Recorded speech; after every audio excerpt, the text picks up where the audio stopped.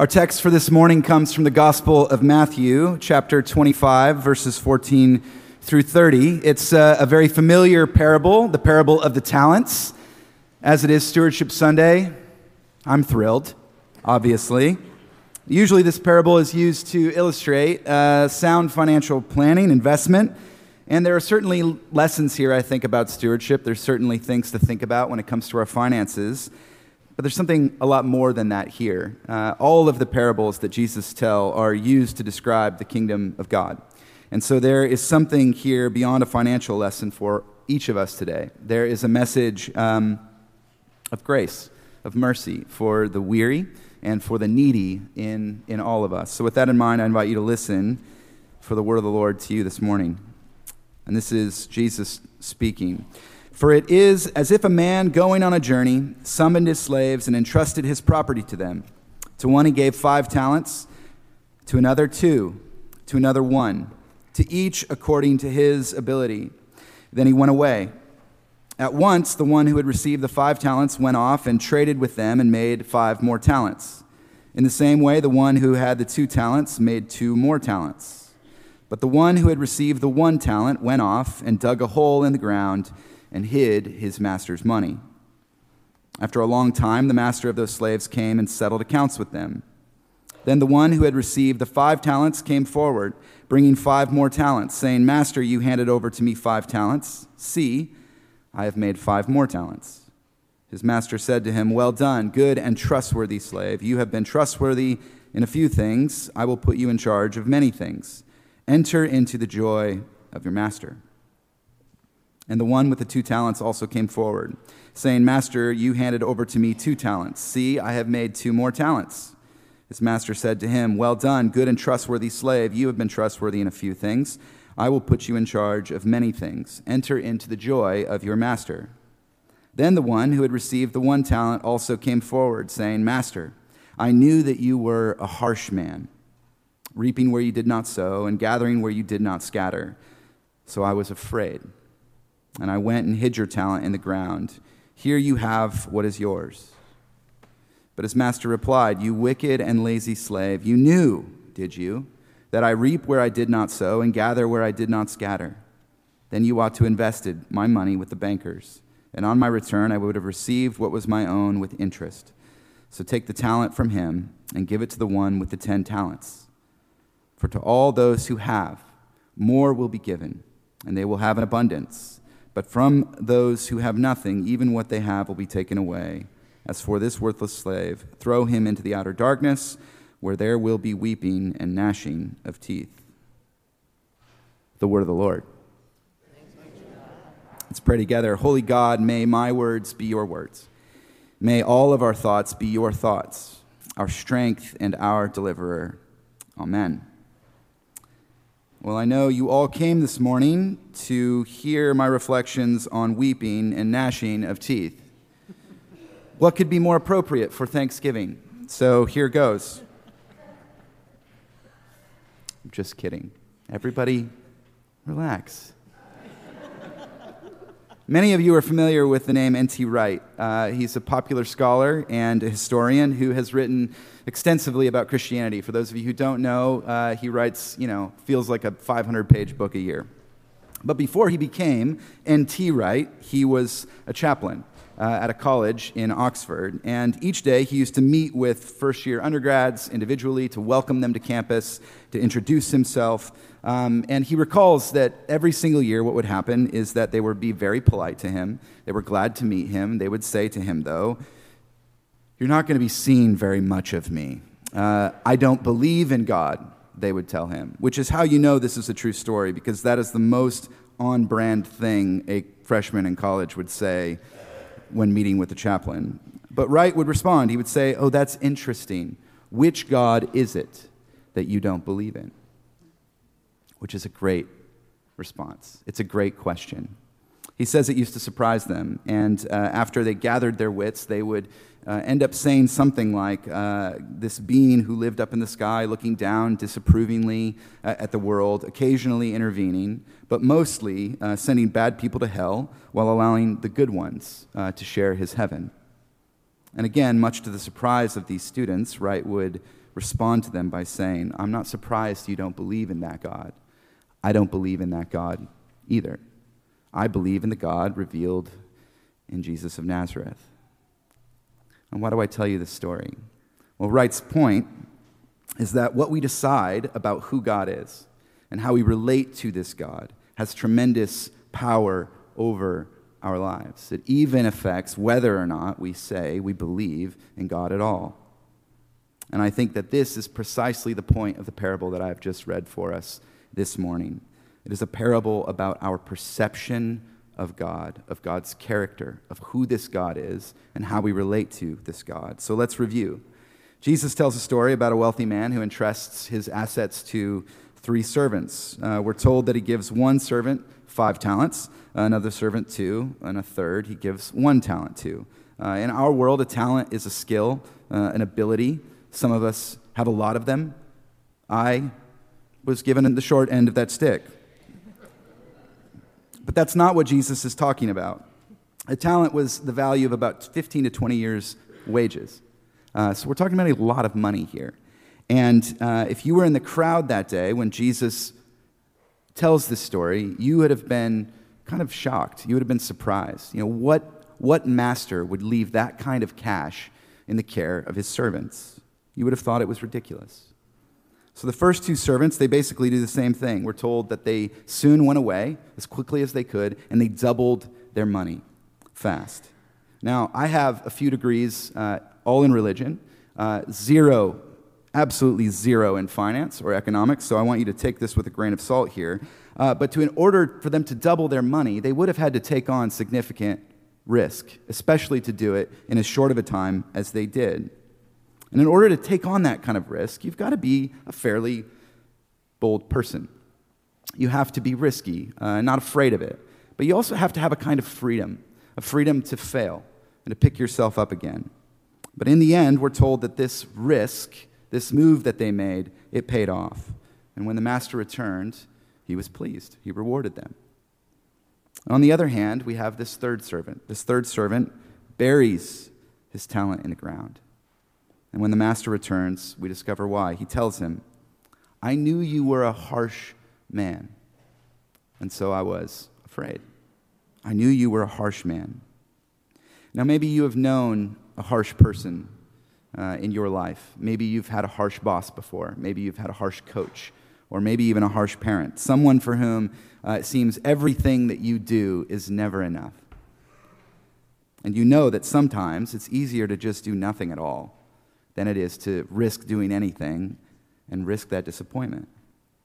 A recent New Yorker cartoon depicted an adult woman sitting on a therapist's couch, and she says this: first I did things for my parents' approval, and then I did things for my parents' disapproval. Now I don't know why I do things. I had thought that my 6-year-old would do things for my approval maybe just a little bit longer. I think that ship has sailed. But can you relate? Can you relate? Approval is something we seek for most of our lives. First, it begins with our family, our parents, maybe friends, teachers, coaches. But then it's something we're just constantly looking for from everyone that we meet, approval. And immobilized by fear of his master's disapproval, the servant buries this money to avoid any risk at all of losing it. And the point here, for you and for me, is that if you believe God to be a harsh man, if that's your perception of God, then you live with this burden to be perfect. It's a view of God without mercy, a view of God without grace, a view of God without forgiveness. And the result is that you live worried. You just live worried about ever being good enough.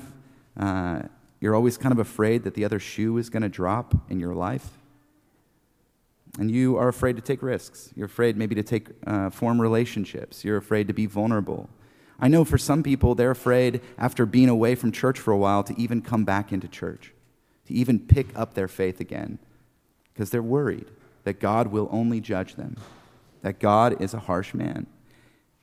And I think that this parable is saying that is no way to live your life. And thankfully, there is another way to live. Jesus says, if you would like not to be afraid all of the time, then think of God as a generous boss who gives you the promotion when you know you don't deserve it. Think of God as one who gives gifts to people who haven't earned them yet. You might say that the two-word summary of the gospel is God approves. That's the two-word summary of the gospel. God approves. That's what grace is. It is a ridiculous, preposterous gift. And one of the signs that you have grasped how ridiculous this gift is that you take a hold of it and you live generously in response. You take what's been given to you and you just try to create more of that in the world around you. So my question that I want to leave you with today, that I want you asking all week long, especially as we enter into this season of gratitude, is what would it mean? What would it actually mean for you and for me if we lived as if we believed God to be gracious to us? And I'm going to let you answer that question on your own, but I have a hunch that it would lead to a kind of joyful, unafraid, and generous life. And not just as individuals, but as a church, right? Think with me, imagine with me for a minute. What if First Church believed God to be as gracious as the God who gives talents willy-nilly away to people who don't deserve them? How would we live in response? A few years ago, the church I served in Austin had a significant surplus at the end of the year, about $1 million. And our session designated a tenth of that, about $100,000, to just give away to mission. And so they approached the mission committee and said, "This is yours to spend. Do what you want with it." And my friend Whitney was the mission director at the time, and she had recently learned about the increase, the rise in medical debt, and the burden that it was becoming to many people in our country. So she asked the mission committee to partner with this organization called RIP Medical Debt. Maybe you've heard of this organization. It purchases debt at a fraction of the cost, and then it just forgives it. Right? This is their whole mission. And according to their research, 2/3 of bankruptcies in this country cite medical debt as a leading cause. Right? So it's a significant burden on people in our country. And so they use their data, they pinpoint the people who are most in need, and then they purchase this debt, and they just forgive it. And the people whose debt is forgiven, they receive a letter in the mail that says, your debt has been paid. No tax penalties, no consequences. You're just free, forgiven. It's an incredible, incredible organization. So our mission committee just decided to give all $100,000 to this organization. And they were told that this would possibly cover up to $10 million worth of debt in the county, which is an incredible thing. But it ended up being closer to $16 million, and it covered all of the debt in Central Texas, from Austin all the way to San Antonio. It's an incredible story. But here's the thing. Here's what I want you to pay attention to. Session could have buried that talent in the ground, right? They could have buried that talent in the endowment. Not that the endowment's the ground, but go with me here, right? Give away $100,000 in this economy? Are you kidding me? Are you crazy? They could have tucked it away for a rainy day. And there might be some at Covenant who think that was the right thing to do, maybe to bury it away. There might be some in this audience that think, that's actually the wise play here. It was a risky move, a bold move. But I'll tell you that it made more of an impact on more people than just those whose debt was forgiven. The city of Austin took notice. People started to think, what is the good that a church can do in the world? They started to imagine, what would it be like in this city if this church didn't exist? Which is a thing that we want people outside of these walls wondering about. Is this community good for the North Shore? Is it good for Chicagoland? Is it good for Lake Forest? But it went deeper than that. It was as if a light bulb went off for members of our congregation. It was as if for the first time they saw concretely what it looks like for grace to play out in practice in the world. And I can tell you all this, I can brag about this, because even though I was on staff there, I had nothing to do with it, right? People rarely listen to pastors anyways. So I had nothing to do with it. They did this all on their own. I was like everybody else, just in awe of it. Well, over the last few weeks, I've been learning as much as I can about First Church. I've been meeting as many of you as I possibly can. There's been a few welcome gatherings. I've enjoyed them. At each of these gatherings, I've asked a series of 4 questions. The first of those questions is, I want you to tell me something unique about this place. Tell me what is unique about First Church. And overwhelmingly, the response to that question has had something to do with the history of this church.